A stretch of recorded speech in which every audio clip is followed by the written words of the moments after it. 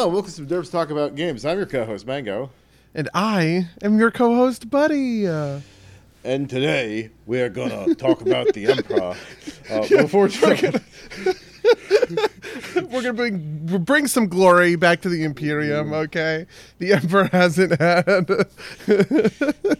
enough glory recently. We're going to talk about Dark Tide. Before we do that, Buddy, why don't you let the folks know what it is we do on this podcast? On this podcast, we talk about games, okay? And this game is my recent obsession. Frankly, it's your recent obsession. This has really surprised me more than anything else, is how much I was watching you ping the chat to be like, EMPRAH? Yeah. I mean, part of that is just a nice, fun group game, and our group isn't playing WoW as much. So there's that. But, it's a fun way to pass the time. I'm actually curious. So you've played a lot more than I have, right? I don't have a character level 30 yet. And I worry that once I hit 30, I'm going to fall off of it pretty rapidly. Okay. Interesting. Well, you know what? Okay, we're jumping into this a little too hard. We should talk about the game in general terms first. Why don't you pitch the game? But the first thing I want to say is I want to lay out my Dark Tide bona fides. Right now in Dark Tide, I have 2 level 30 characters. For the longest time, I played Dark Tide on release. We played a bunch, me and a group of friends of mine. We played a bunch. I played a Psyker. My Psyker got into the level 20s before we sort of put it down. We would pop back in just every once in a while, and just like play a tiny bit, but like not really go hard. And then very recently we made the big push to go to 30, and I now have 2 level 30s. And 2 level 25, actually 1 level 26, 1 level 25. So I have all 4 characters almost maxed out in Dark Tide. And for the last several weeks, I have been really going hard on this. Hello in the chat. Yeah, Sarah, some friends in the chat. Sarah and Ray, hey, what's up, you guys? Yeah, it's called No Lifing. Yeah. I have played significantly less. I would not say I've been no-lifing this, but I have a level 16 or 17 Ogren and a level 13 Veteran, and I've just been kind of working through like those beginning systems. My understanding is the game really opens up once you hit max level. Like I said, I don't know if there's enough progression because like I already find so this is like a Left 4 Dead style game. It's basically the closest parallel I can think of. I didn't play a ton of Vermintide. And I was interested in Dark Tide, but when it came out, everybody said it was not great. And so when everybody said it got good, and also it was on Game Pass, so I didn't have to spend any dollars on it, I decided to jump in. But the thing that always bothered me about those types of games previously is that it feels like you exhaust the set of maps pretty quickly, and there's not a ton of variation mission to mission. You play these types of games a lot, right? Like you play these games. You also play Payday a lot, which is also a lot of this. So, what keeps driving you in these types of games to keep playing it? The mastery of the map is what matters. So it's a lot like a raid or Mythic Plus Dungeon would be a good sort of counter example, where and this is something that sets Dark Tide apart because Dark Tide does not have set maps, or well, it does, but in a complex way. So. The thing that makes a Mythic Plus Dungeon fun is you're playing the map for the first time and you're learning it, and as you learn, you refine. And that process of refinement is really interesting, right? To the point where you get to it where you can just run this thing in your sleep. You understand the pulls. You know where the interrupts are. You know what you have to knock out with CC, this kind of stuff, right? The shooter version of this is, like in Vermintide, for instance, the objectives are... all sort of set in stone. I know where I'm going next. I'm not going to get turned around or lost. I know what's kind of like next in line. So for instance, in something like Payday, those maps are very intricately sort of woven, kind of like tapestries of like enemies and objectives, and you have people sort of flowing from point A to point B, right? So a typical Payday thing in Payday 3 might be, you start the mission quasi-stealth, complete the first objective stealth, but then a guard sees you and you go, okay, well, fuck it, we'll just go loud for the rest of the mission, and then you just complete the rest of it loud. And so now you have a drill that gets dropped on the roof. Somebody has to go up to the roof, get the drill. You have you're looting side rooms, you're picking up bags, you're collecting those bags into a central location. Okay, now we are in the vault, we have looted the vault, and we need to move those bags to a holding point, and then move that holding point like further forward until we can all like make our getaway. Like all of this tactical stuff is kind of happening. That's set in stone every time, and that refining process is the process that makes it fun. Darktide has a very different approach, because Darktide has, I call them, there are bridge zones and objective zones, and every game you start in a bridge, you go to an objective, then you go to another bridge, then you go to another objective. And bridges can kind of be anything, objectives can kind of be anything, and the only thing you really know is that final objective. You know, if you're doing an assassination mission, you're going to end up in this kind of arena where you kill a guy. You know, if you're doing an ammunition raid, you're going to end up at this train station, you go rob these 2 trains, right? But everything in between, that's random, right? It could be different.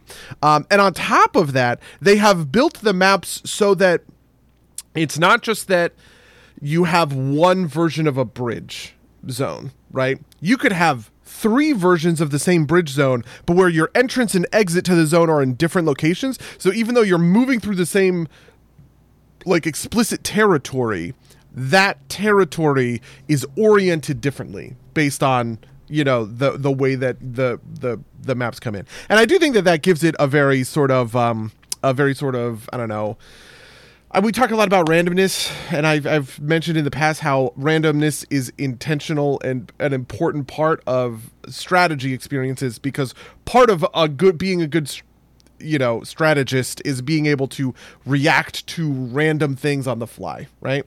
In Darktide, you need to be able to do that because the whole map is sort of essentially random, if that makes sense. Whereas in something like Vermintide, it's going to be like the monster spawns are random, right? Where the specialists are coming from are random, right? Any of those kind of medium, medium pieces. Yeah. Okay. That all makes sense. I think I haven't run up against the difficulty hard enough to like really feel like there's a lot of what's it called? There's a lot. I don't feel like there's a lot of like coherency, to borrow a term from the game, needed to actually beat the missions. I have lost 2 missions total, not that I've played a ton of them, but one of them was the one we lost last night, which seemed to be just kind of like things fell apart. But like the other one was like we were playing content that was way too high level for what we were doing, right? That was like us walking into failure. In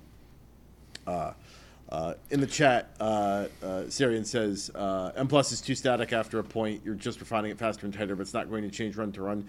See, that is interesting. This is kind of like the speedrunner thing, right? Like that's what makes it compelling, is like reaching for like a higher score. This is like rhythm games, right? Which is all about static mastery. I guess. Yeah, and the one other thing I want to mention about Mythic Plus, which complicates this whole thing. Mythic Plus is about progressing up the keys, right?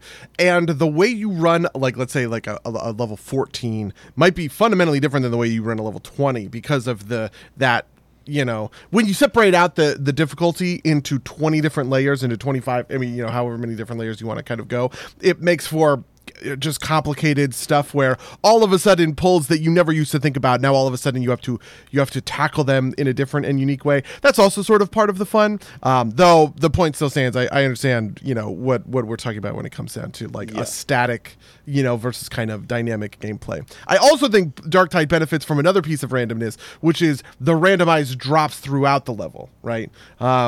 This is also something that's pretty interesting, where you have certain kinds of modifiers to your Darktide missions, where you can sometimes be required to carry scriptures or grimoires, and those are hidden throughout the level, and they're not in set locations. You have to kind of like dig and find them, and then also important crafting materials are also hidden throughout the map, and so you need to be able to kind of like comb every corner of the map in order to be able to get that stuff.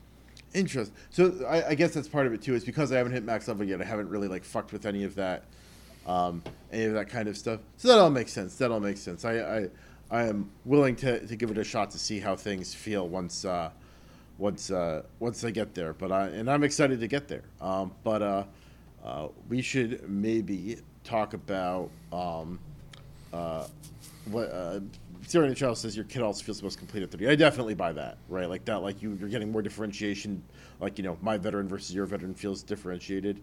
Oh, absolutely. Yeah. And this is one of the things that has changed dramatically. When the game first launched, there were no sort of different builds for these characters. You know what I mean? Like, you could have different loadouts. Your weapons could be different. But at the end of the day, there was really only like one veteran kind of build, one sort of psyker build. But fleshing out the trees that they did recently has made it so that I can play my melee veteran versus someone playing a marksman veteran. Like, I think Syrian runs a marksman veteran, and those are two radically different sort of archetypes for characters. Before this change, were there just like not talent trees, or were they just like one build was so far and above the other ones that there was practically no difference? There was a difference, but it was kind of practically no different. Like the right side of tree for veteran that I've been playing is a melee veteran. It's kind of like a melee DPS spec for a veteran, right? And the middle tree for veteran is kind of this like support veteran thing. Yeah, it's like a commander themed, right? Like. Yeah. And so you kind of have like range DPS sort of like leader support thing, and then you have melee DPS kind of on the different sides. Right. And those just like tackle things in different ways. And it's also, like something like Psyker, or maybe Ogryn would be not a bad example of this. Ogryn also has 3 different trees. Yeah. One of which is like melee range tank. Yeah, exactly. Right. And it's like, is there a huge difference between the melee and the tank? Kind of not really. A lot of people will probably end up like mixing and matching some of those. Like Josh's build is kind of a hybrid of like heavy attacks, but also some tanking stuff. Right. But at the end of the day, all of that kind of customization is way more possible now than it was in the previous version of the game. Right. Can you can you give me an example of like what was different in the previous version of the game? So I can only speak to Psyker. Psyker was the only thing that I played. The previous version of Psyker depended on Brain Burst, right? Which is a Psyker ability. You fixate on a guy, you hold the button, and he goes, and then their head explodes, right? When you kill somebody with Brain Burst, you get a stack of what's called you get a warp charge, right? Warp charges increase your damage, and they keyed into the kit in different ways, so it'll increase your damage by like 4% per stack, and you could get up to like 6 of them or something. And there was a couple of different like weird talents in there that sort of like mattered, like whenever you kill somebody with a warp attack, you regenerate some toughness, that kind of thing. But the new version of Psyker, Brain Blast is only one of 3 abilities, right? You could also take a sort of Chain Lightning ability that does low damage but will stun a group of enemies, so your teammates can kind of clean them up, right? This is kind of like a support Psyker build. And then there's also these knives, right? The thing that you've seen Lou use, right? Like the Psychic Shards, which are, it's like it'll hit a guy and then it will bounce to 2 additional targets, kind of like Chain Lightning also, but like in a different kind of way. And that one is all about like keeping your charges of your shards up, essentially. And so you just have just like these different builds make like the game play. So the answer is that they just like added a bunch more abilities and that caused bigger differentiation. Mm-hmm. Okay, that makes sense. Yeah, the other thing was the old version, you only ever had your one, I don't remember what it's called, your combat ability, right? So the old Psyker had a big shockwave, right? That still exists, but now there is also a shield. You can give yourself a shield, and there is also a like a buff, like a self buff. So for instance, Gun Psyker, I have learned is very meta right now, where you play Psyker, but you don't actually do any Psyker stuff. You just take a gun and you use this one. They have an ability that buffs themselves. And it increases their peril, and if you can manage your peril, which is like a Psyker thing, if you overcharge, if you hit 100, you explode. So you have to just kind of like manage your peril between 0 and 100 kind of thing. But it is essentially says when you're when you're killing guys, you're gaining peril, and so you're using guns instead of psyker spells in order to accomplish that, versus someone who's using like a psyker staff in order to do something along those lines. That makes sense. Yeah. So, what can you like? What draws you to these types of games in general? What in particular does Darktide do well? Why is it the thing? There's two things that I think Darktide does that's different than sort of the rest ones. The first one is just like on a raw combat fundamentals and kinesthetics thing. It feels good to kill guys in Darktide in a way that it does not feel good to kill cops in Payday. This is mean. I quite like Payday, obviously, but I just can't think of a bad version of these, and so here's kind of what I'm doing. Payday is Payday really is a bad example because Payday does have actually pretty good gunplay. Maybe Back 4 Blood. Do you remember when we played Back 4 Blood and Left 4 Dead? I was never super impressed with the gunplay in those. Yeah, it's like those games just kinesthetically, like in the moments, didn't like feel particularly like great or special. Whereas in Darktide, charging my veteran's power sword and then slashing through a horde of like little infected zits basically and watching them all get sliced in half is so satisfying, right? Or activating my chainsword and then hitting a mutant with it, right? And the chainsword pulls you and the camera. This is a really like neat kinesthetic thing that they do. When you hit somebody with the special, it'll pull you and the camera as you follow the mutant as it runs past you, and then when it's dead, it will be like literally chainsawed in half, right? And it's just like that's the stuff that feels really good. It is the interaction between dodges, blocks, pushes, and melee attacks, right? One of the things that is getting into the zone. Okay, I'm sorry. I gotta back up. When you have in Darktide, you have sort of hordes and you have sort of single entity units, right? So single entity units, like one really powerful guy who's coming down and beating your ass. Whereas a horde is like a bunch of guys, right? You hear a sound when you know there's a melee attack incoming, and it's one of the most interesting ways I've ever seen sound design used to kind of like further gameplay, because it trains you when you hear the sound to dodge, right? And so you might dodge left or right, right? And there are a couple of different sounds that you might dodge for. So for instance, there's a special enemy, the Trapper. He will have a special sound, and you can dodge to the side of the net when it fires. Or the same thing for a sniper shot. You can dodge out of the way of a sniper shot if you time it like just right. All of that timing stuff is just like really fun, as well as like the blocking and pushing kind of gameplay, right? If I'm getting really brutalized by a huge group of guys, I can take a second, I can just block a bunch of incoming attacks, wait for them to sort of recharge, essentially their attack timer, and then strike. That's the kind of stuff that I think, Darktide just does this better than any other horde shooter. Really, any other horde shooter I think I've ever played. Yeah. That makes sense. Yeah. Let me think. Like, there are modes like this in like Destiny, which is the big kind of PvE shooter I've got a ton of experience with. Sure. And I think that Bungie is pretty top of the world when it comes to like a gameplay kinesthetics, right? Like that's like the thing that they do the best of anybody, I think. I definitely feel all that. They don't have that same rhythm game going, but I see what you mean, right? And that makes sense. And I haven't really in the chat.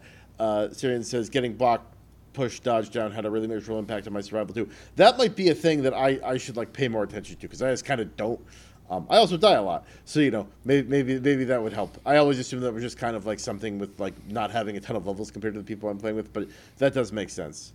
I only got it down in the last month as a player of almost a year. Yeah, it honestly comes down to key bindings for me. The thing that unlocked dodge for me was I started strafing all the time. And when you strafe and press the space bar in Darktide, you do the dodge, right? But I think Sarian double taps, right? Because the other thing you can do is you can like on a WASD, if you double tap A, you'll dodge to the left, or if you double tap D, you'll dodge to the right, kind of thing. And I think all of those are pretty core and just, I don't know, an interesting way to sort of structure the game. No, it makes sense. Yeah, no, like getting your layout right can be really, really important in certain situations. But I think this is the thing that gives the game, like more complexity and staying power than something like, in a certain sense, like Diablo is sort of what I want to go for in the sense of like a hack and slash. Diablo had in Diablo 3, it had no sort of defensive option outside of your like abilities, but Diablo 4 did this thing where they introduced on spacebar an evade, right? You could dodge, right? So technically that was introduced on the console version of Diablo 3 and got graduated to Diablo 4. Yeah. I actually didn't know that was in the console version of Diablo 3. But it's the same sort of effect, right? In the way that I think that deepened Diablo 4's gameplay quite a lot. I think it deepened the gameplay of Darktide to, introduce these sort of like dodge, melee, management mechanics. To be fair, I guess I don't want to say introduce. This is all stuff that's in Vermintide as well. And it's, I could make some minor quibbly differences. So for instance, in the key bindings, space is also jump, and that's true for Darktide. But in Darktide, it will privilege dodge over jump, whereas in Vermintide, it will privilege jump over dodge. So if you are strafing to the right and you press the spacebar, in Vermintide, you just hop in the air and still get hit. But in Darktide, you actually execute the dodge that the game kind of like wants you to be able to do. But like this is all minor. Who cares? No, it makes sense. Yeah. Yeah. So, I will say I definitely agree with you on the kinesthetics. I have enjoyed, revolver feels very good. My favorite weapon so far. The light machine gun, like the thing. So as a person who has played a fair number of shooters, the thing that actually threw me off the most was that when you're bracing or ADSing with like the Ogren heavy weapons, you like it takes like half a second to flip out the sidearm and hold it, which is actually kind of jarring, and I don't like the way that feels. But I don't like how that feels from a gameplay perspective. But it definitely makes the weapon feel like it has a lot of weight, which is important from like a fantasy feel perspective, if that makes sense. It's a real choice whether or not like I said I have played historically a lot of COD as kind of like my guilty pleasure kind of grindy game, and the habits I've built from that is like you hold for a lot of automatic firing guns is you hold down the trigger as you ADS because it kind of like merges at one, and like you might not hit with those first couple shots, but that might be the difference between you winning and losing the fight. And that instinct is bad because in this game, because like you will start firing and then you will stop, flip out the handle, and aim. And so like I feel like I'm making like real choices as to whether or not I decide to brace or not, which is an interesting dynamic that I don't often interact with in a lot of other kind of shooter type games. So that is. I also think it's neat that and a lot of this is down to the lore, right? Like the lore of Darktide is that you are a reject prisoner who's being conscripted into service to like attack this chaos infested hive world, right? But one of the things I really actually love about the game is that there's no modifications on like the guns in shout out to Cadia. Yeah. There's no modifications to the guns in the way that there are with most other titles. In Payday, for instance, in Payday you level up your guns individually. This is also true for COD, obviously. The very first upgrade you earn at level 2 is a red dot sight, an RDS sight. Right. And it's just standard. Even on any gun, on a pistol, on a shotgun, you just have a red dot sight because it's just like categorically better than any other kind of like sight you possibly could have. But in Darktide, most of the time you have iron sights, right? Like most of that game is built around iron sights, and there are certain guns I prefer or avoid because I like or don't like their iron sights, which I think is a pretty interesting kind of, it's a pretty interesting kind of dynamic, right? And I actually do find myself hip firing quite a lot. Like most of my FPS instincts are to ADS almost all the time, right? But in Darktide, because the time it takes to ADS is significant, right? And also because the swap to melee is something that you always have to kind of be cognizant of. A lot of unless I'm playing like a very ranged focused character, it's pretty common for me to actually just kind of be mowing stuff down in hip fire, not really worrying about it. Yeah, no, that makes sense. Like on my Ogre, I find that I ADS when I'm looking to hit something slightly farther out rather than like as a standard mode of something, or if like I've got a particular reason to, right? Like I have the talent that like increases like the shield regeneration when you're bracing. Yeah, when you're bracing. So I sometimes do that if I've got a second to do it. But yeah, I also think it makes sense because when I'm playing my Ogren in that sort of a build, bracing is important for sustained fire, which is sometimes correct, right? You know, one of the modes that I have to think about all the time is how do I deal with a horde, right?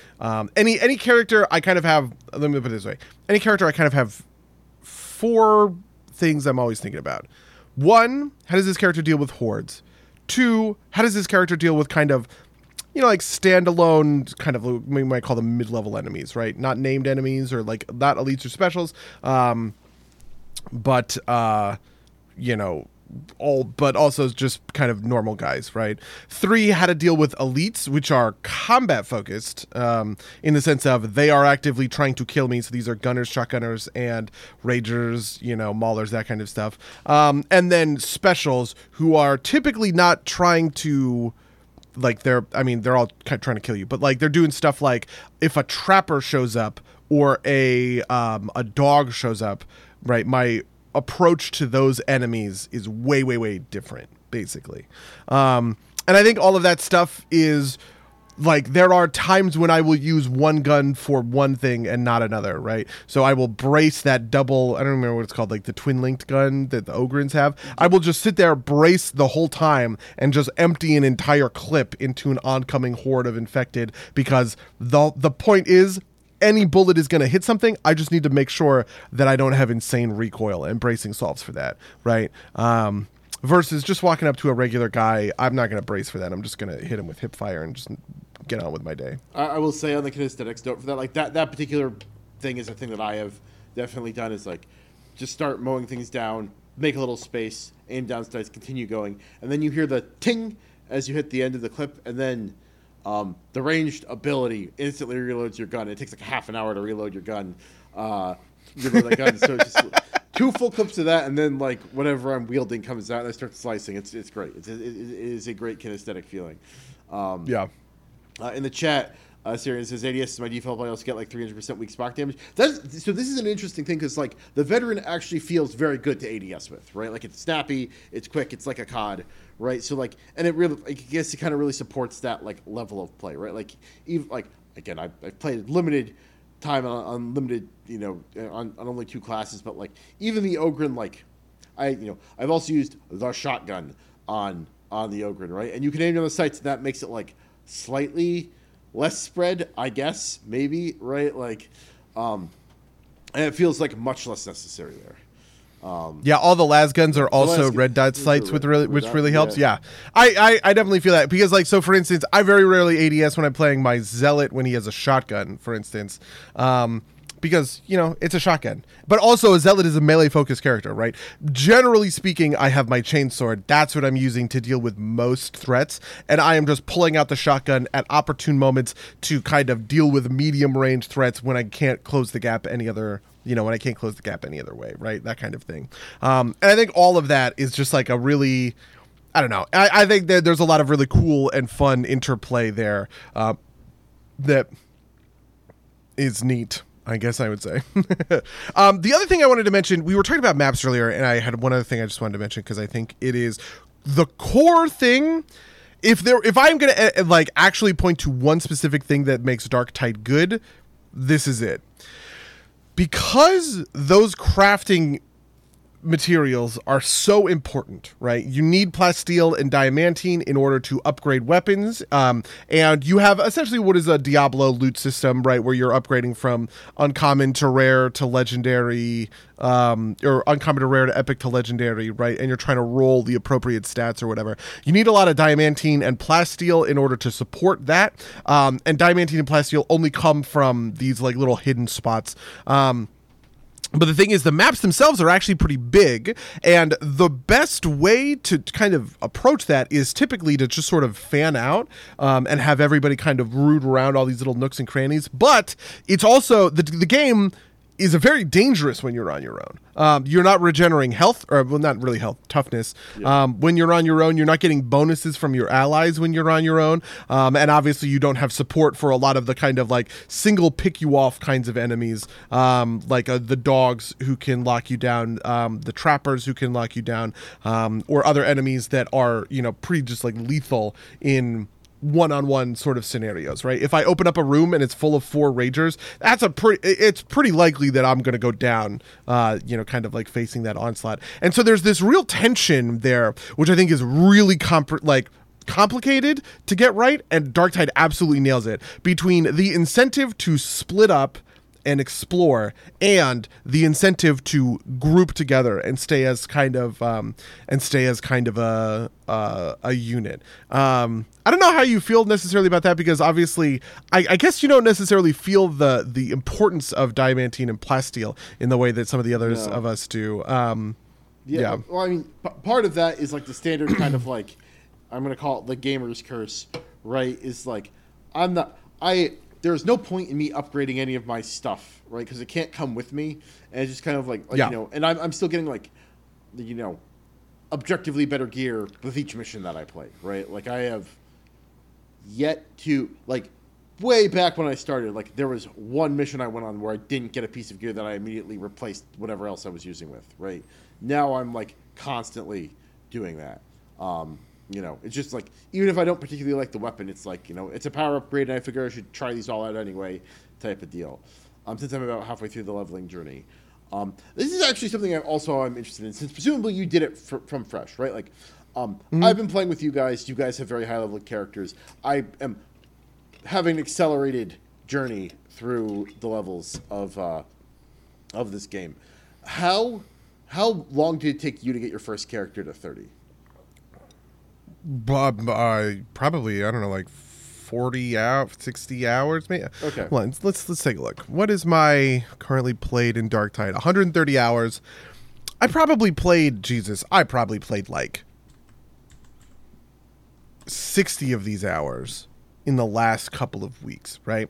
So say it took me 70, maybe like 50, 60 hours. I don't know, just a bunch. But are you talking about being able to go right up into Malice, the third difficulty? No, stuff like my first. So my first mission, I only gained a level, but like my second and third missions, I gained like 2 or 3 per, right? Like, and even still, right? Like I'm getting regularly like 1.5, 1 3/4 levels, as we play, which is I assume much faster than the standard game pace. Yeah, I think part of it was we stayed at difficulty 1 and 2 for quite a while. Okay. I don't really know that we started running difficulty 3 until level 20, but it's kind of did I ever tell you the story about how my Mythic Plus group, we once we took fresh characters to, at the time it was level 60, this was in Shadowlands. We took fresh characters to level 60, and then we immediately went and did Mythic Plus dungeons with like leveling gear, basically. And we just wanted to see how high we could push it. And we ended up pushing to plus 13 on a keystone on just like completely blank characters. That was just a representation of how far sort of, game knowledge takes you in this sort of way. And I think the same thing is sort of happening now. I basically made a character and, I made my Ogryn, or maybe my Veteran was the last character I made. One of the two. I think last week or the week before. And I basically just walked in at like level 2. I played my first mission at rank 2. And then I was like, that was easy. I'm playing on Malice from here on out. And I've just walked through, Malice ever since. But the jump from Malice to Heresy, which is from difficulty 3 to difficulty 4, is pretty extensive. So, there's that piece of the puzzle. That makes sense. Like I've never played a level 1 mission, like at all. And that seems like not the wrong response. Like even when when I was queuing into games with some friends that weren't like, we weren't, no one was on max level character, we were getting like level 1s at like, difficulty 2. And it kind of worked, right? Like it seems like level 1, like it's not like you get enough of a time boost to make like a difficulty 1 mission worth playing. Yeah, I think if you have the sort of fundamentals to be, I don't know, to like dodging, blocking, that kind of stuff, maybe, like, generally speaking, Malice is not going to be like an insane challenge. And Malice, like, and the better missions you do, not only the better experience you get. Frankly, I don't really care about the experience. I'm not, you know, it's not hard for me to get these characters to 30. Yeah, that's not what I care about. What I care about is the plasteel and diamantine, right? Every rank 3 mission has the same chance to get, you get about 100 diamantine, about 200 plasteel out of that. And so just running those missions over and over and over again has given me a pretty big backlog of this stuff, which means that when I do have a good opportunity to craft something, I can invest in it immediately rather than have to like go farm the mats. That makes sense. Yeah. You are probably that's going to happen for you at level 30, and I bet it's going to feel really good, to be honest. Is you're probably going to get to level 30, you're going to just like spend down a bunch of these crafting materials that you have, and you're going to have a pretty like tricked out loadout. Because one of the things that I actually think is interestingly frustrating about Darktide, and probably I don't know how you would solve for this, is that playing at low levels sucks because the weapons are purposefully dog shit. Do you know what I mean? Yeah. Like, I get some benefits on my weapons, but I don't feel like any of them are like, it's not like I'm building around them, right? It's like any of them are super impactful, right? Like, there are some like build defining moments, I would say, in that, like, if I have a really good melee weapon, a really bad ranged weapon, I might switch to the melee build on my Ogren, but like that's basically it. Otherwise, like, you know, like my combat knife on my Ogren, I think has like a 1% chance to insta kill a human sized enemy that stacks up to 5 times. It's like, okay, and it's like, it's not like really changing the way I play the game, and I don't know if it ever gets that way, but like I could see like something like that like making a difference. Like, I'm not even like looking, like I'm just looking at base gear score because like it's like a 20-point jump each time. It's like not worth comparing them to the other ones. It's not like, you know. No, yeah, I feel you for sure. I used to think that it's funny because the Psyker stuff, you know, you have peril, you're managing peril, right? You get these Psyker staffs, and the staffs are the different spell effects. So, for instance, one of the spells, you charge up a chain lightning, and you shoot the chain lightning, does a bunch of damage, arcs between multiple guys, kind of thing. I thought I got one of those staffs when I was like level 7, and I was like, this thing fucking sucks. Because it maxes out my peril after 2 casts, and when you max out your peril, you have to take a second and like meditate to bring your peril back down. So I was like, this is like the worst fucking most unfun staff ever, right? But it turns out that staff just had a really low stat called warp resistance, which is essentially the amount of peril it generates by using its ability, right? And now that I have a max level version of that staff with 80% warp resistance, the max level amount of warp resistance, I can chain attack these lightning spells all day, right? And never really get, interrupted. And the other stuff all works better too. Not only am I generating less peril, my peril quell speed, right? Like the speed at which I can shed peril when I'm at very, very high peril is much faster on this staff. Obviously, the damage it does is much better on the staff at higher levels. And the charge time to charge up this chain lightning spell is much faster at higher levels of play. And it's just like, man, like if I had that staff at level 7, it would have felt so much different compared to having that staff at level 30, as well as kind of the intervening talent points. I don't want to undersell that piece of it. The talent points do matter. The talent points affect all of this, stuff and make it more or less fun and interesting to kind of like build around or whatever. I have some talents that make it so that I have more warp resistance than just the base staff gives me, kind of thing. But yeah, I don't really know how to solve for that when it comes to Darktide. It was actually kind of hard for me to play the Ogren in the first couple of levels. My first few missions, I was really hating the Ogren, but I basically just told myself, I was like, the thing you hate is playing with like a level 2 weapon, right? Like this weapon is dog shit. Yeah, no, I feel that. I think the Ogren helped me like in the beginning of the game, because like once I switched to veteran, it's like, oh, I'm actually really fragile. The Ogren comes with a bunch of built-in survivability that makes the early game like in the way when like whenever you play a game with friends that are much higher level than you feel kind of like the puppy that's like trailing along behind, right?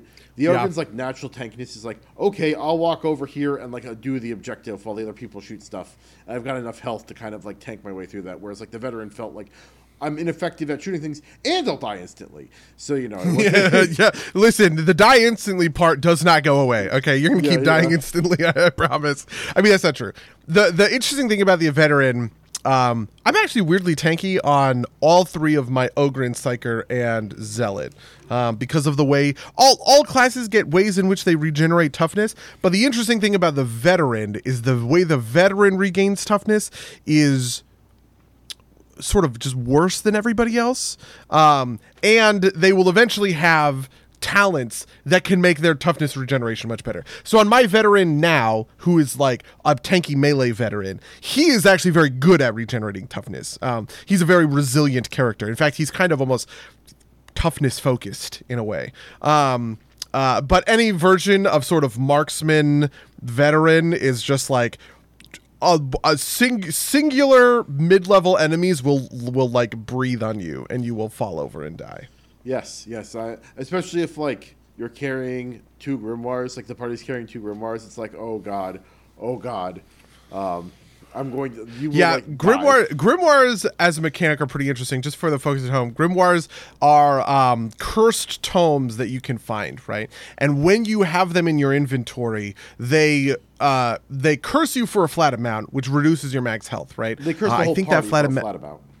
Yeah, it curses the whole party for a flat amount, reduces your max health. I think that amount is 30, but it also progressively curses you the longer you carry it without healing, right? So even if you're just carrying the grimoire, it will eventually reduce your max health to 1. It won't actually outright kill you, but at that point, any single hit would kill you. And so that's part of what makes grimoires interesting. The other thing that makes grimoires interesting is you can spec for them. I have a bunch of grimoire corruption resistance in my build, which basically means that on the characters I almost always take this on all of my characters. On the characters where I'm, like carrying a grimoire or whatever, I'm probably only losing, I don't know, maybe like 10% of my health, or maybe I don't know what the numbers would be. Maybe I'm only losing like 15% or something. It reduces it by, it reduces my grimoire corruption by half. But it means that instead of going down to like a sliver of my health just by carrying 2 grimoires in the party, I actually have a lot of a health bar to work with.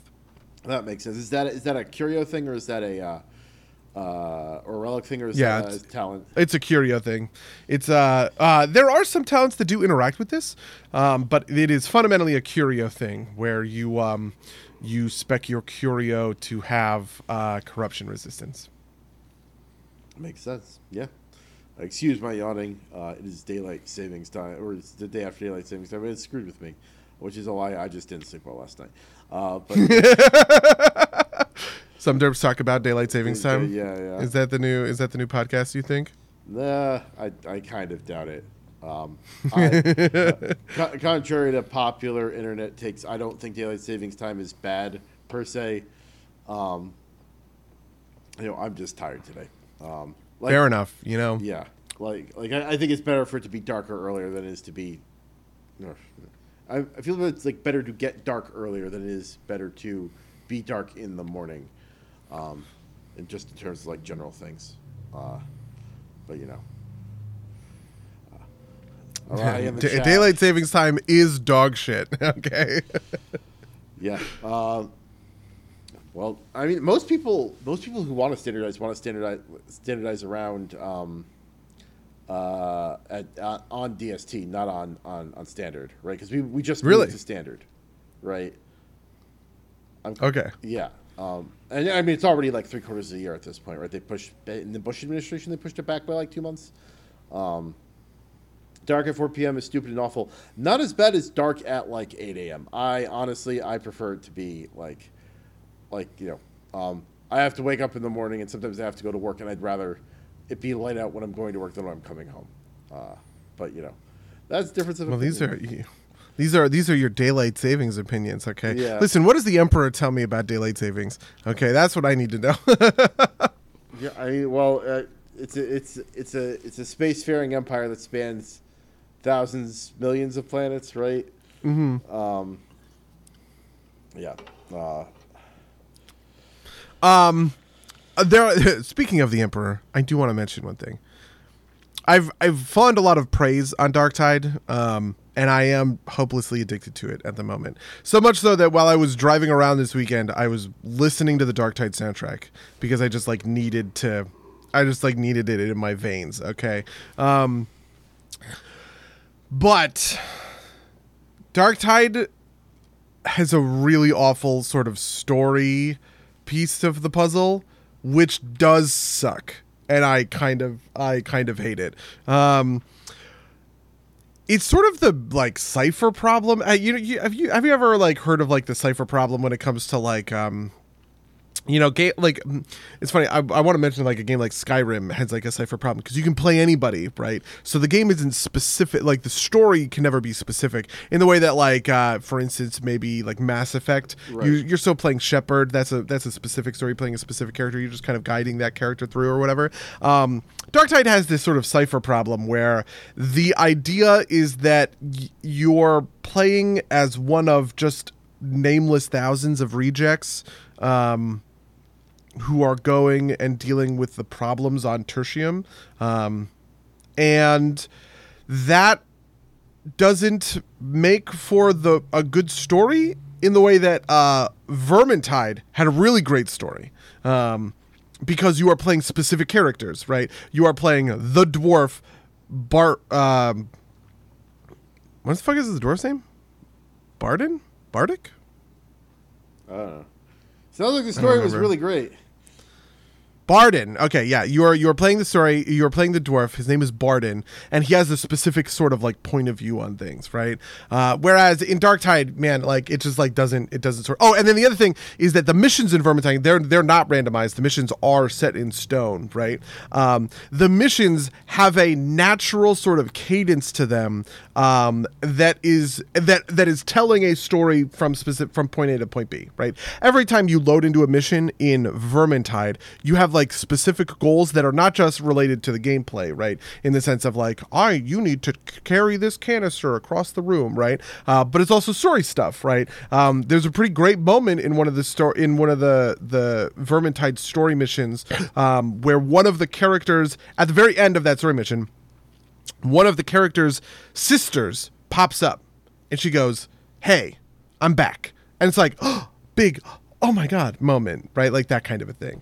I think Darktide does a great job of capturing the ambient lore and setting of the 40K universe very well. The darkness of the 41st century. Yeah, the grim darkness of the 41st century, which, to be fair, I have never connected to in this way before. I played a little bit of Warhammer 40K in high school. I played Tau with a proxy army. I didn't even have actual army. Why is that? Of course I played Tau. No, Tau is like the Weeb army. And you're... Yeah, everybody tells me that. The reason I played Tau at that time was I was playing Wood Elves. I was mostly playing Warhammer Fantasy in high school. Right. And in Warhammer Fantasy, I was playing the Wood Elves. And the sort of one-to-one, you know what I mean? Orcs are to orcs, or... I don't even know. What would I say? Necrons are to Tomb Kings, right? Right. Between Fantasy and 40K. Everyone says that Wood Elves are to Tau. I guess because of a thing about how Tau... Two things. Tau have I have a wild rider, kind of these guys who ride these things, which function a lot like Wood Elf wild riders. And their base army is also very shooty, in the sense that they're not really looking to get up close into melee and fight you with swords and shit. They're looking to hang back and plink you down from ranged. I don't know. This is 20 years ago. I don't know how true any of this stuff is, and I had never really connected to 40K universe or lore really until Darktide, just because it does such a good job of sort of embodying the quasi-religious but also very fucked up nature of the Empire. I don't know. Yeah. No, I mean, and to be fair, part of the thing with the Tau is the Tau is supposed to be everybody in Warhammer 40K is terrible except for maybe the Tau. Like Tau is like pretty universally agreed to be like the closest thing to like good guys that 40K has, which is kind of interesting. But even the Eldar, I thought the high Eldar were at least the Eldar are like sclerotic and like also like arrogant assholes, right? Like they're like. Okay.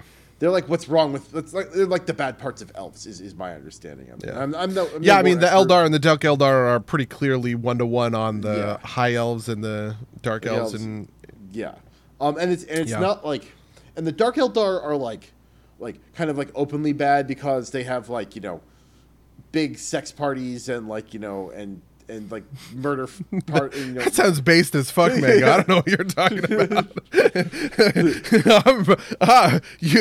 You're really convincing me to get on board with the Dark Eldar. Yeah, they're big drug-fueled murder orgies, right? Like, but like some part of that is that like the Dark Eldar and the Eldar were one, and they kind of split, but not in, like my understanding is like not in a way that's kind of like very principled, right? It's just kind of like you know. And then some of the Eldar partied too hard, and they created and they summoned Slanesh. they caused a lot of the problems in the galaxy. True. Yeah, my understanding is the Tau are bad because they mind control everybody. The Tau are like space, like hardcore space commies or whatever, and they have these in the tabletop they had special effects, right? You would have like your leader on the ground. And if that guy died, it was really detrimental because he is the conduit for like psychically forcing all of these disparate people to like work together, right? Imagine fucking so hard you mess up the galaxy. #goals. True. Also, orcs, incidentally, are honestly just having a good time and living their best life. Also true. Yeah. Orcs are my favorite.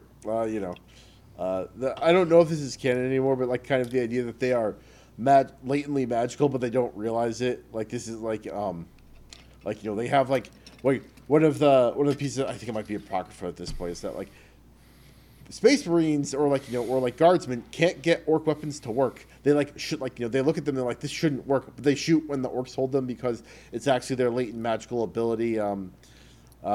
Manifesting itself. Yeah, like because the orc believes it will fire, it forces the thing to fire, kind of thing. Yeah, and this is also embodied in stuff like red one. Like they believe that things painted red go faster, and so like things with red paint on the tabletop have like higher movement speed. I don't actually know if that's true, but I have also heard the same apocrypha, and my gut is that it is. Is that it is. I don't know if the shooting stuff is still true, but the red paint is an upgrade for the orc army because I also play some of that in with proxies in college, and red paint does make things have like increased movement speed on the board. Plus one inch of movement for red paint was absolutely a rule and probably still is, says Syrian in the chat. That's perfect. Yeah, I mean, my hope is that Darkside will eventually bring in more of this stuff. One of the problems in my head for Darktide when it comes to sort of 40K versus Vermintide actually touches on quite a lot of Warhammer Fantasy lore, even though it is very like localized, right? At the end of the day, Vermintide has 3 different factions that you're fighting. Yeah, let's say 3. It has Beastmen, Skaven, and Warriors of Chaos. Maybe also Norska. Sort of depends on how you would like classify that, right? Yeah.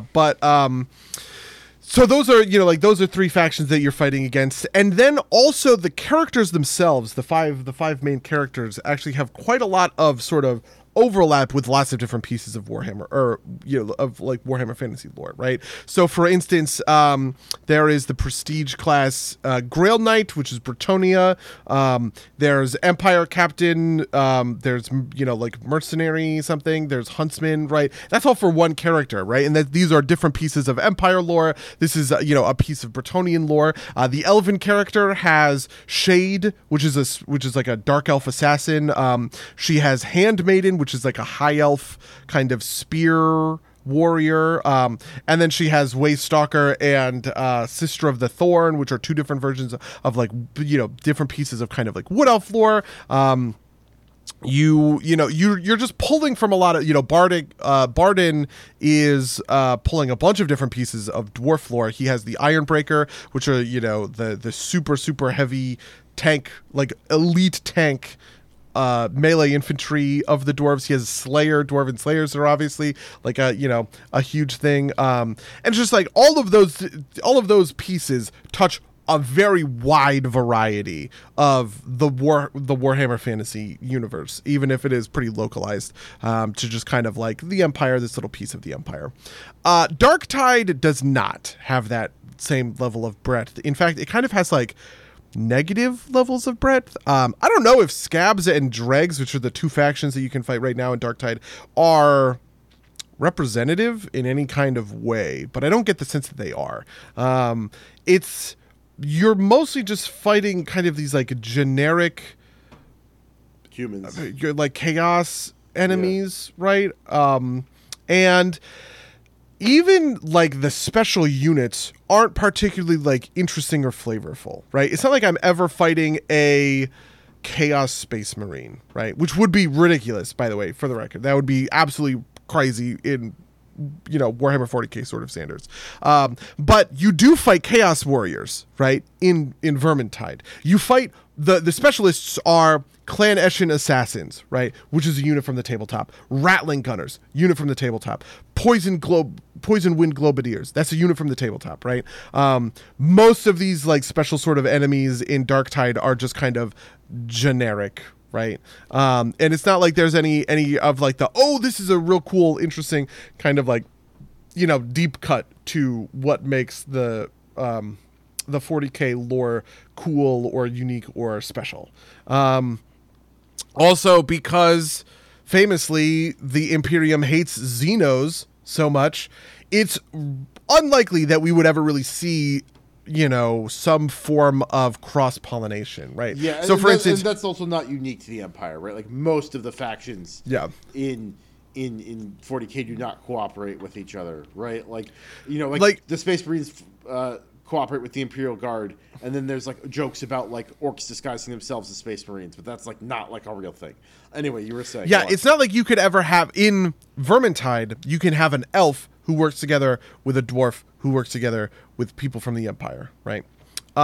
You really can't have anything close to that. You would not be able to have an Eldar who is hanging out in the chat with fucking, an Ogren, and like that would kind of just be like ridiculous. Eldar might work like as a stretch, right? Like there's occasionally things like that. I think like that specific one is not too far outside, but like that's basically the extent you could stretch it, right? There's also League of Votan, which I have learned are space dwarves, which have only recently been reintroduced into the canon. Oh, the squats, yes. Squat. So people. They're not squats. They're technically something different, but they're related. Yeah. To the so squats. people have speculated that one of the things that the developers of Darktide Fat Shark have said is because they changed the way classes sort of work for Darktide. In Vermintide, they were pretty locked to these 5 characters. You can't really introduce the 6th character because it doesn't really make sense with kind of like the lore of what's going on in Vermintide. And so the best that they could do was add new archetypes for these 5 characters. And that would end up being kind of their DLC plan, where they add one new job for each of these 5 characters. For Darktide, they were like, we just keep adding classes, right? And there's a bunch of different classes that they could theoretically point towards. Some sort of tech priest, the Adeptus Mechanicus, I think is what it's called, are the people who worship the Omnissiah. Like they worship these old ancient imperial machines that work by they don't understand how they work, so they just call it magic. You could have something like that. People talk about, I think Sisters of Battle is like too cool, but there's something related to Sisters of Battle that people are like, oh, this is going to be a new character class. Sisters of Battle are like, something like that. Or maybe Sisters of Battle is the right thing, and Adeptus Sororitas is the thing I'm thinking of. I think because Adeptus Sororitas, I think, is the female space marine. Whereas a Sister of Battle is sort of a mini version of that. Adeptus Sororitas and Sisters of Battle are the same thing. Okay. This is actually a minor cultural point. There are no female space marines. Yeah, and like this was like very recently confirmed that there can't be female space marines. This has caused some amount of like uproar, but like that is neither here nor there. Yeah, but like the Sisters of Battle are effectively thing. Females. They are. We are never going to see a space marine in Darktide is the thing, because space marines are so crazy powerful compared to sort of the characters that we're playing. I cannot fucking wait to info dump on you guys in Darktide chat later. Listen, when this podcast ends and I get out Darktide, you can info dump the fuck out of me, right? But anyway, the point I'm making is I think that the gameplay design of Darktide is very good and receptive to this sort of stuff. And even if I think that the lore is not going to have a lot of good things to sort of offer for, like future classes in terms of rejects, the game is designed in such a place that adding new classes will be, I think, pretty good, pretty fun. Sort of in the same way that like adding a new WoW class tends to be like pretty good and pretty fun, because it's just going to be approaching things from kind of a different I guess perspective. Yeah, no, that makes sense. I think it'd be cool to have like a commissar in this game. I guess kind of the middle tree for veteran kind of gets close to that, but like I don't know, it'd be very cool if you could like shoot your friends to make them play better. But yeah, no. So just to be clear, most of my 40K knowledge comes from 1D4chan, which is not it's fun, but it's like it's a humorous interpretation of the lore rather than like a serious interpretation of the lore. But yeah. I think the big options they have, if I am thinking forward to what Fat Shark could do, I think the big options that they have would be adding new enemy types. Tyranids. Seems like an option. Yeah, everybody wants Tyranids, which I think would be great. And there is like stuff in like the voice lines that points to. Do you know what a Gene Stealer cult is? That points to a Gene Stealer cult. Yeah. Oh my god, yeah, the scuttlebutt for potential future content is Gene Stealer cults, which is not to say Tyranids so much as human Xenos hybrids. Yeah, Gene Stealer cults are super advanced agents of a Tyranid invasion, who kind of intentionally fuck with. They give them like a kiss or whatever, right? Don't they? Isn't it called like the Tyranid kiss or some shit? Where they like mind fuck you into loving the Tyranid hive mind. I don't know. I'm sure Sarian is going to tell me all of the correct stuff for this. I would also be very down to do orcs. I hope they do orcs. The one thing that I think is missing in Vermintide, in my opinion, is orcs. I would love there to be an orc OC. It would never work, but like imagine an orc OC. You could do so many cool things with that. You could do black orcs. You could do Wa priests and stuff like that. I would basically love to see. Why didn't you have Sarah on as a guest? Because we didn't think about it. Okay, that's why. Okay. I only thought to ping the chat to tell me we were talking about Darktide when I don't know, way later. Maybe one of these weeks we'll have Sarian on and we'll just ping him with lore questions, kind of like I do with you on DC comic book stuff. That is a great That is a great idea. Okay, well there will be a part 2 to this for sure. But I wanted to get your final thoughts. How much longer do you expect to be, like deep in the Darktide? We're playing after this, I'm assuming. Oh yeah. No, I mean for a while at least, right? Like as a social activity, I'm enjoying it. And frankly, like I will tease a little bit. I've been playing some other stuff with some other friends, right? Like friend of the cast, Monica, we played the finals beta, which I love a lot. I don't expect I'm going to be able to peel a lot of people off to play that, so that's going to be a limited thing. Darktide's like, the finals is a competitive shooter, right? I could see myself getting into that a lot. I could see myself getting sweaty about that. You know what I don't always want to do? Be sweaty about a competitive game, right? Like Darktide is very kind of like, I point the gun, I shoot, I chat about bullshit while I point the gun and shoot, right? Like, Yep. And Darktide is very good for that. I will be very interested to see. We didn't talk a lot about some of like the end game mechanics, and maybe we'll just save that for like later or whatever. When it comes to sort of like setting up deeper like builds and what is a good weapon, that kind of stuff. But I will be very interested to sort of like hear your thoughts on some of this stuff because it got a lot of feedback. People were really mad about it right on launch. And then they added the crafting system to account for that feedback because it used to be entirely random, right? You could get the weapons. The weapons you get out of your contracts are universally very good. They're always like legendary or whatever, but they all have like random rolls and stuff like that. Now you can kind of build up a high quality weapon, but like the chance to get like a really there's no version of like best in slot essentially. Right. But I don't know. It'll take a while. You know, obviously you got to max out to get to level 30 to get there. So yeah. Yeah. All right. Well, how was your week? Yeah, well, the big thing I did this week was BlizzCon. Oh, yeah. Talk about BlizzCon. To talk about BlizzCon. I mean, BlizzCon was crazy. It was huge. I had a great time. I fucking love BlizzCon, okay? And I just want to say, for the record, because I know the only people who listen to this are our WoW friends and also Zhao, who does not play WoW, but you should. It's better than just Guitar Hero, you piece of shit. Don't forget Jimmy, who is... also Jimmy! Yeah, that's true. Jimmy, you're not a piece of shit, and I want you to know that that Zhao said that WoW was basically Guitar Hero, so that means you should come play World of Warcraft with me, because you and I both fucking love Guitar Hero so much.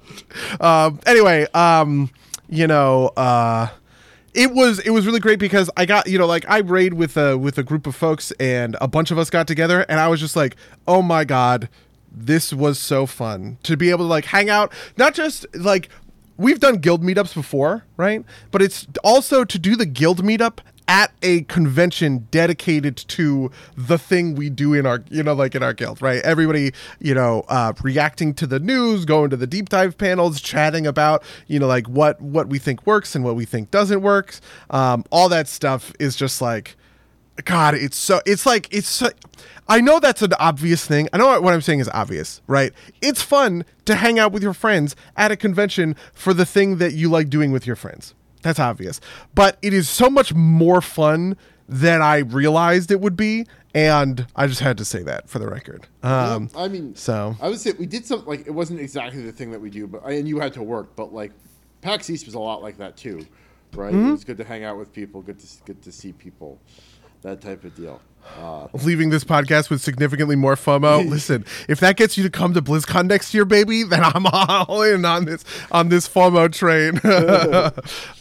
Anyway, let me talk about some of the stuff that happened. Most of the games, there was not like a ton of really like crazy news. All of the big news was basically centered in the WoW universe. But just to touch on some stuff, they announced a new Overwatch hero, a new Overwatch game mode, which I'm kind of actually interested in. The new game mode is called Clash, and is sort of a redesign of the fundamentals of what was called 2CP, the 2 capture point maps. 2 capture points were famously really, people hated them in the Overwatch community, and they took them off of the sort of playable rotation because they were kind of deemed to be uncompetitive. But the new version of those maps is basically Arathi Basin, but in Overwatch, which I'm just like, yeah, funny. The best battleground in World of Warcraft also makes for the best, PvP shooter map, basically.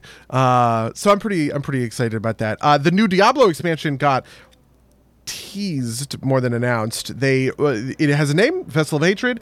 They said they're bringing a new class that's never been shown in Diablo before, which is pretty interesting. And they're going to a location from Diablo 2, which is like the jungles of something, but I don't remember where. That's coming late next year, which I'm pretty happy about that. I heard Diablo 4, the launch went great. Everybody kind of like loved it. It had pretty universal acclaim on launch. And everybody was telling everybody else to get it and buy it and play it, and we all sort of did that. And then I think there was sort of this decay where it kind of transitioned away from the sort of surface level Diablo enjoyers into like the deeper, ARPG enjoyers. And the deeper ARPG enjoyers were pretty mad at Diablo 4. Specifically, the first season was said to be pretty dog shit. But now I'm hearing that the second season is good, so I guess that's something. Yeah, we were talking about this yesterday, and I think my impression of it is that like it was fun for a little while, like. It was fun to check out, but it wasn't fun to sustain is maybe the right way to put it, right? Like like inevitably Diablo games need to be a long running thing in order for them to be truly successful, right? Like Diablo 2 was this massive success that it was because you could play for hours and hours and hours and hours and hours and hours and like modify and like, you know, really maximize your build. And it feels like Diablo 4 on launch wasn't even there. But it was still fun for like, you know, kind of like the opening part. And honestly, I think it's kind of interesting because it feels like their model has like cheated around that in the first place by like making you make a new character every season. I wonder if that's just also because, like, you know, in order to change your skills in Diablo 2, you had to re-roll a completely new character. There wasn't really like a refund mechanic. So that's an interesting thing to think about. But yeah, you know, I have heard they've just kind of like increased the loot significantly in Season 2, which is also like how they fixed Diablo 3, is they like made it much easier to get things. It just made it like loot drop all the time. Yeah.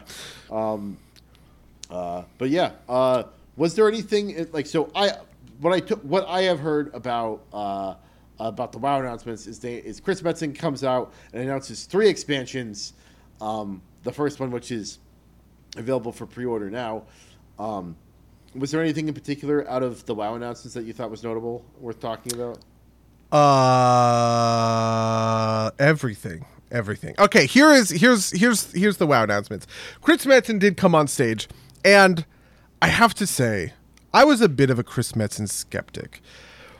Mostly because this is a little bit of like me working in the games industry in a way. I sort of know. Okay, let me think. How do I want to phrase this? The stuff that tends to be good in games, a lot of the time is very specific, right?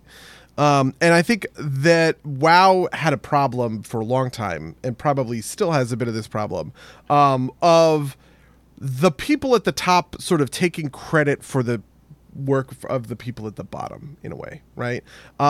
Sure, I don't want to discount, you know, like the work that Chris Metzen put into like the game and WoW and stuff like that. But like at the end of the day, he's not the one writing quest text. Right. Other people are the ones who are sitting down, like writing the quest text, doing these storylines, all that other kind of stuff.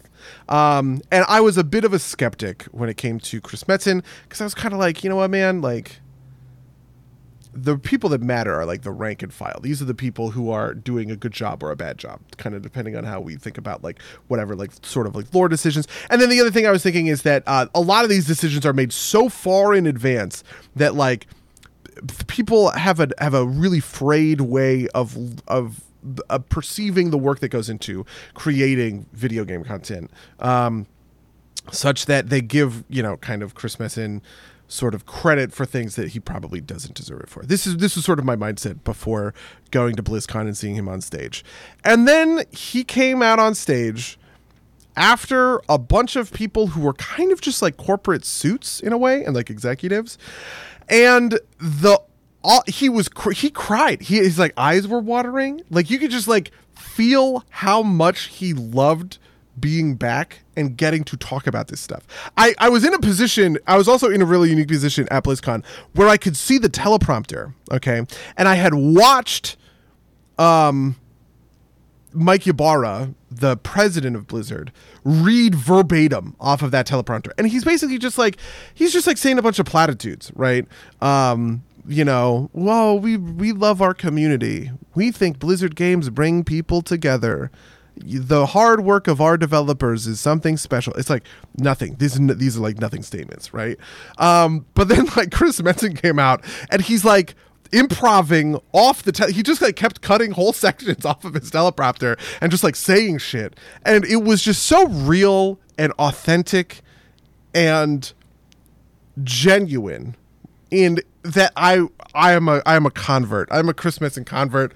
This guy gets it. He cares just in this insane way.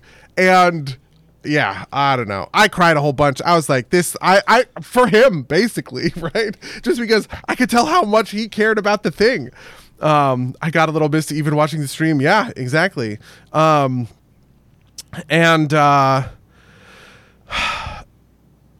And so, anyway, Chris Metzen gets on stage, and he announces 3 expansions. Okay, the next 3 expansions as part of a blanket trilogy called the World Soul Saga.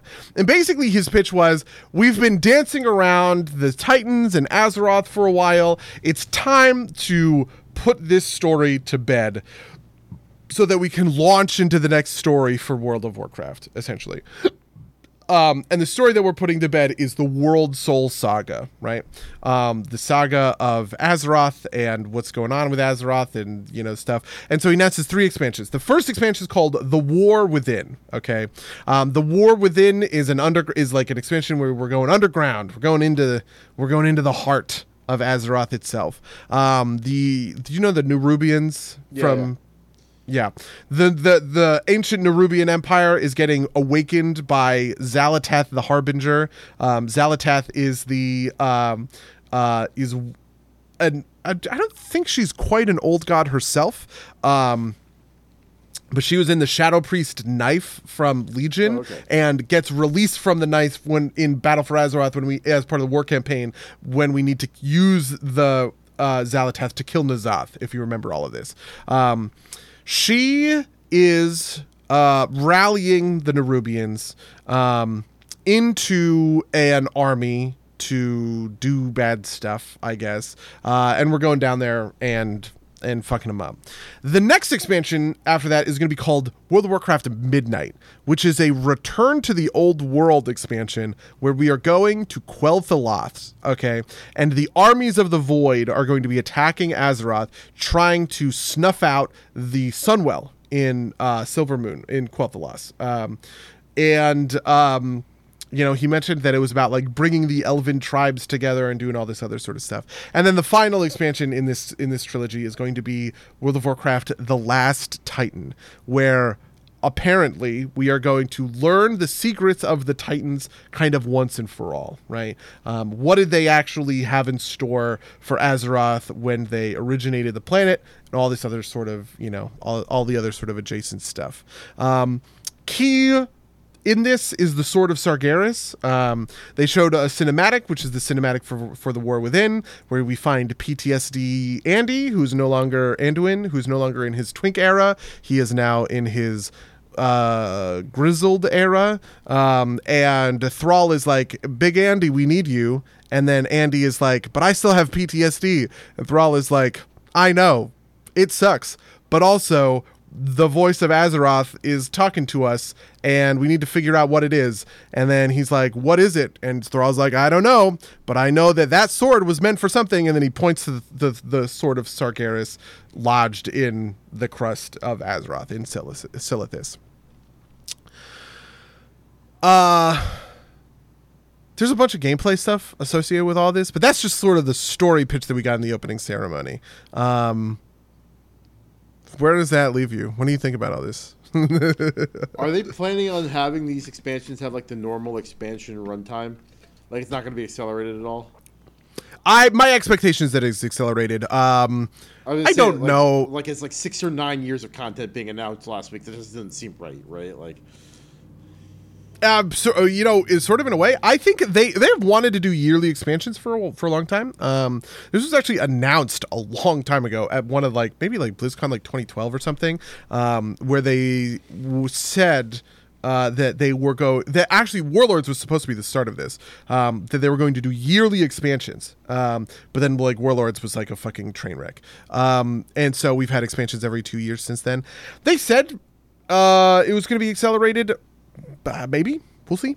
I don't know. I don't know. So from like a purely kind of like economics point of view, right? Like if they do yearly expansions and want me to pay $60 a year or $60 a year on top of my WoW subscription, I'll probably do it.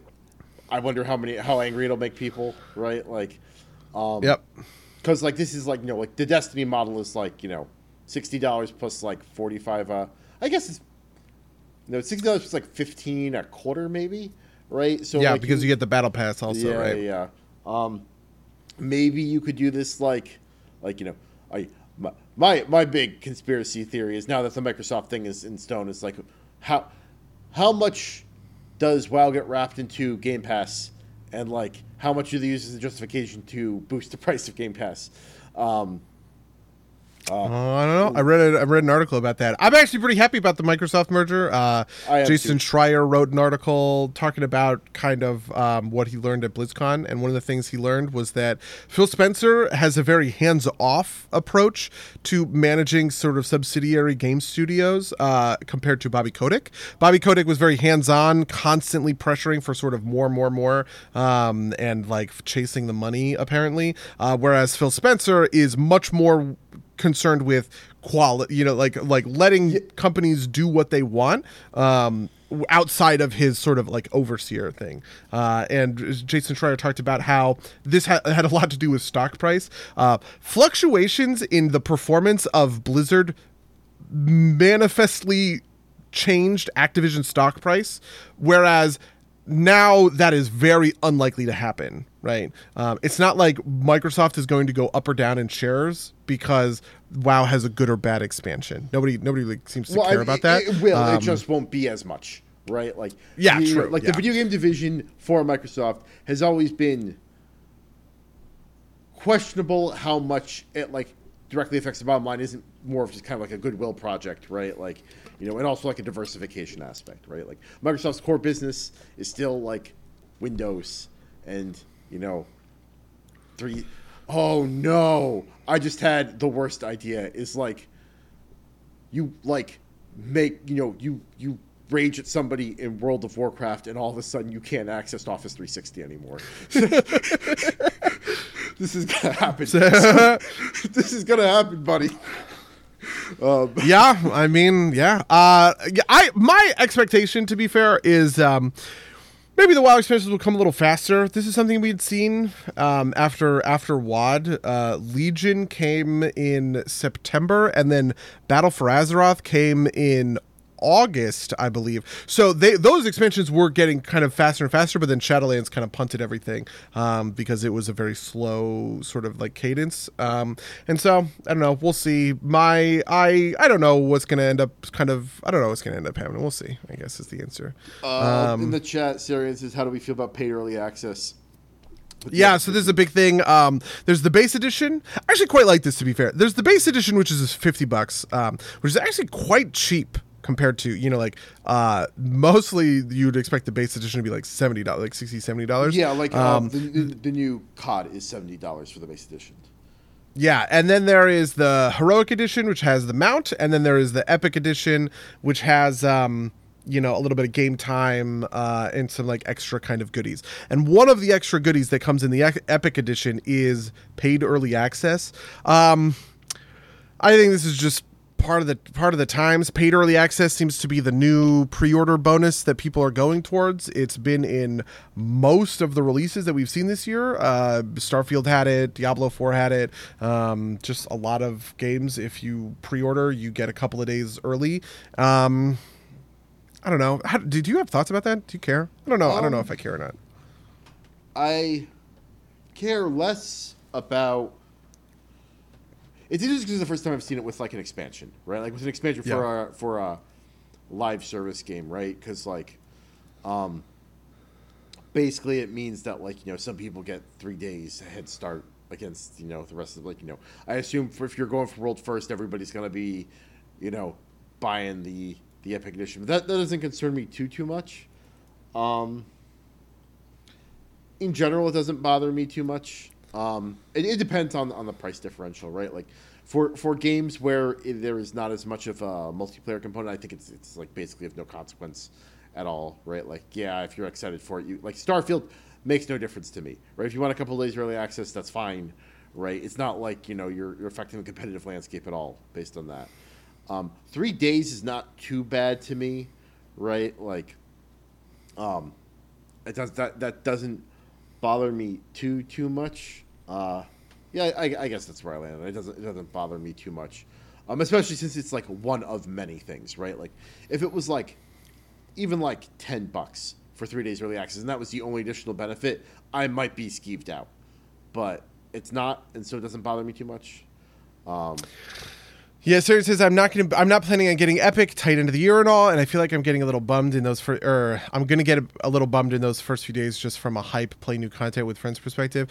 Yeah, it's complicated for me. I hate playing with friends on launch. I like to experience WoW expansions alone or at best with my partner, and I like to take my time. I hate the idea of sort of like a rush to level whatever. I just want to sit there. I want to read all the quest text. I want to go find the nooks and crannies. I want to completely, lose myself in 6 hours as I chase down like profession recipes and stuff like that as I'm like leveling my blacksmithing. It's like, that's the stuff that matters to me on a WoW expansion launch. None of the, I care so little for sort of the rush to the rush to end game, or even just sort of the play as a group thing, right? I know people who do that, and I obviously kind of respect them, so the Epic Edition doesn't really affect me in that sense. I guess honestly maybe the Epic Edition will be better for me if I have it, because that'll mean that I get to because what the thing that had happened, I actually pissed my friends off because I was the last one of us to hit level 70 because I was like, no, I'm taking my time, okay, don't rush me. You know what I mean? Yeah, I mean, also, I was also doing something right in the middle of the Dragonflight launch last year. I think I had a trip planned for like that weekend or something. Maybe that was the weekend we went back to the East Coast to like visit like Rachel's mom. And so, anyway, yeah, I don't know. To be fair, I think if it were me, if I am the head of marketing at fucking World of Warcraft Blizzard Entertainment, I probably would want to take that Epic Edition thing away. What we did talk about gameplay stuff, and I can get into that in a second if you really want to go for it. But one of the big things that makes the new expansion announcement so successful, in my opinion, has been a pretty dogmatic adherence to what people say they always want to hear. You know what I mean? They always, there are so many things, frankly, things that I have personally argued against. And they're just sort of doing that stuff. And so I don't know. I guess we'll kind of see where we end up. See where things come down. Do we know what's happening with dragon riding? It's getting folded into the base game called Dynamic Flight, and it happens everywhere from now on. Oh, awesome! It's actually a 10 point. I think it's a 10.2.5 thing. To be fair. And are like the existing flying old mounts. Yeah, every mount becomes a dragon riding mount, is my understanding. Well, that's awesome.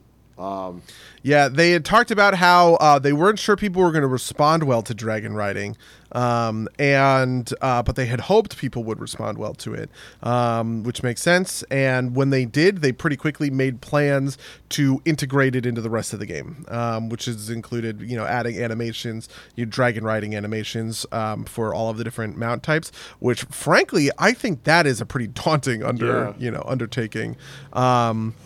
I think it probably has been undersold, the amount of work that is, but it kind of makes sense because there is only one new race coming in the new expansion. Earthen, like the Earth Dwarves, is getting, that's not even called a new race, it's an allied race. And then there's no new class or anything, but we are getting a new set of talents called hero talents. Interesting.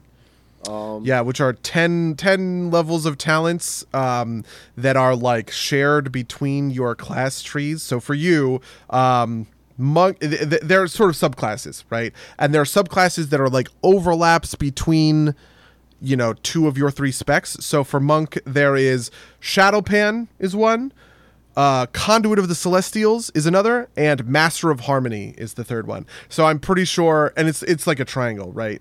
There are 2 that are linked at all sort of times. So I'm pretty sure for Windwalker, you're going to have the choice between Shadowpan hero talents or Conduit of the Celestials hero talents, and it's depending on, do you want to sort of, I don't want to call it cross-classing because it's not cross-classing. It's just sort of, new talents that interact with the 2 things. Shadowpan is probably Windwalker Brewmaster. Conduit of the Celestials is Mistweaver Windwalker. Interesting. Very, very cool. Yeah. The only thing that vaguely worries me about the thing is that like ground bounce are already a thing that like feels like you don't really get to use them much anymore. It's like at least in the old expansions, you had like a while before you got to unlock flying, and you got to play with your ground mounts. Now it feels like they're like never going to come out, basically. Yeah, I am a flying on day one hater, and I will continue to do so. But dynamic flight is going to be day one. Actually, I think. Well, I don't know. I think it is dynamic flight on day one in the new place. So yeah, I think ground mount. I think flying on the 0.2 patch is always correct. About a year in, you unlock flying, because just like moving around on the ground. When I think of like Legion, the early days of Legion, I loved the early days of Legion. But I think just doing it on the ground was just like so much more satisfying than doing it in the air. But I don't know. Yeah, I think dragon riding was day one.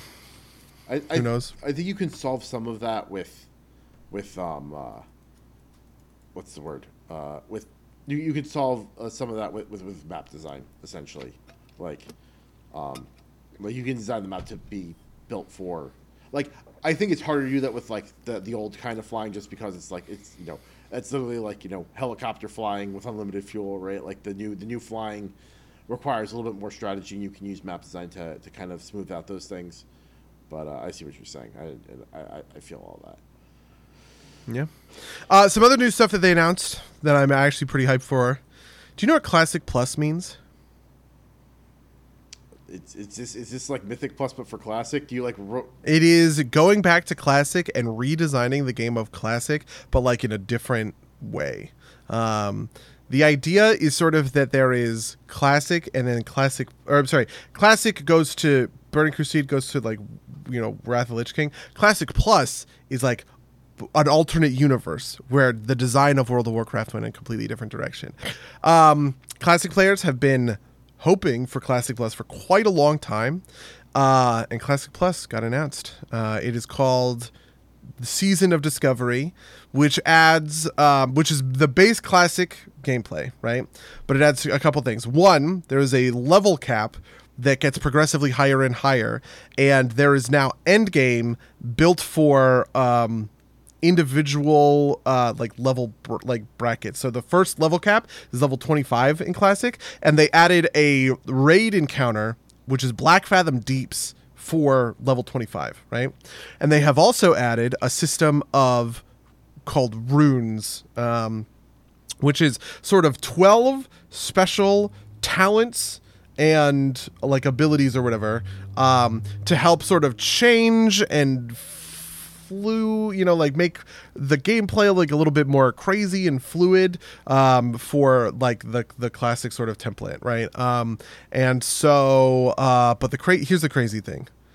Have you ever wanted to be a tank as a rogue? No. Or a shaman? No, but I can imagine or a warlock. I can imagine the people that would be. I've wanted to be a tank as a priest, actually. Back when I was playing vanilla, I was like, I'm going to get the Ironweave set. I'm going to be a dumb tank. I never did. I appreciate that even when like Shaman Tank was like half of a thing, you still chose the craziest option. Yeah, so there are going to be Warlock tanks. There are going to be mage healers. There's going to be rogue tanks. There's going to be shaman tanks.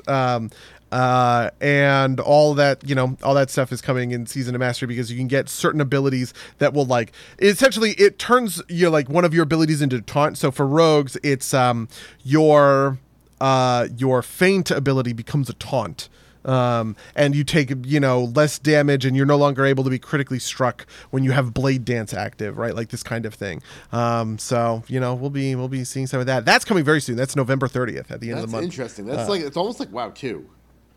It is almost like WoW 2, yeah. And basically, the idea is that they're just going to keep progressively raising the level cap higher and higher. So it starts at 25, and they teased that the future raid encounters are Gnomrigan, Scarlet Monastery, and that Karazhan, they're going to do a vanilla version of Karazhan, which famously came, obviously, in the Burning Crusade. I'm just like, what the fuck is going on here? This is crazy.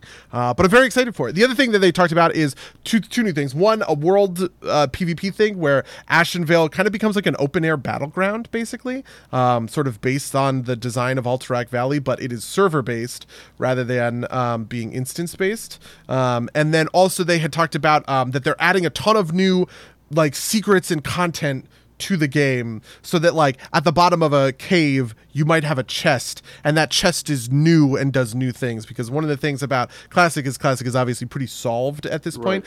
So they are adding a ton of new content, and there's no beta or PTR, so it's just going to drop and we're going to figure it out live. Very cool. Yeah, I might have to check that out. I am already making plans for a new Tonric to live the Arms Warrior dream. Maybe the Fury Warrior dream. I don't know. One of the dreams. We're playing Tonric. Maybe I will go back to a priest. Maybe I'll. My original priest was One True Mango, because that was like that era where I was just like naming everything the same thing. Maybe I'll resurrect Steve Areno. Oh my God, Steve Arena! What a great name. Yeah. Anyway, there were some more BlizzCon stuff. We can talk about some of this later. We're getting over time, and I really want to play Dark Tide tonight. Yeah.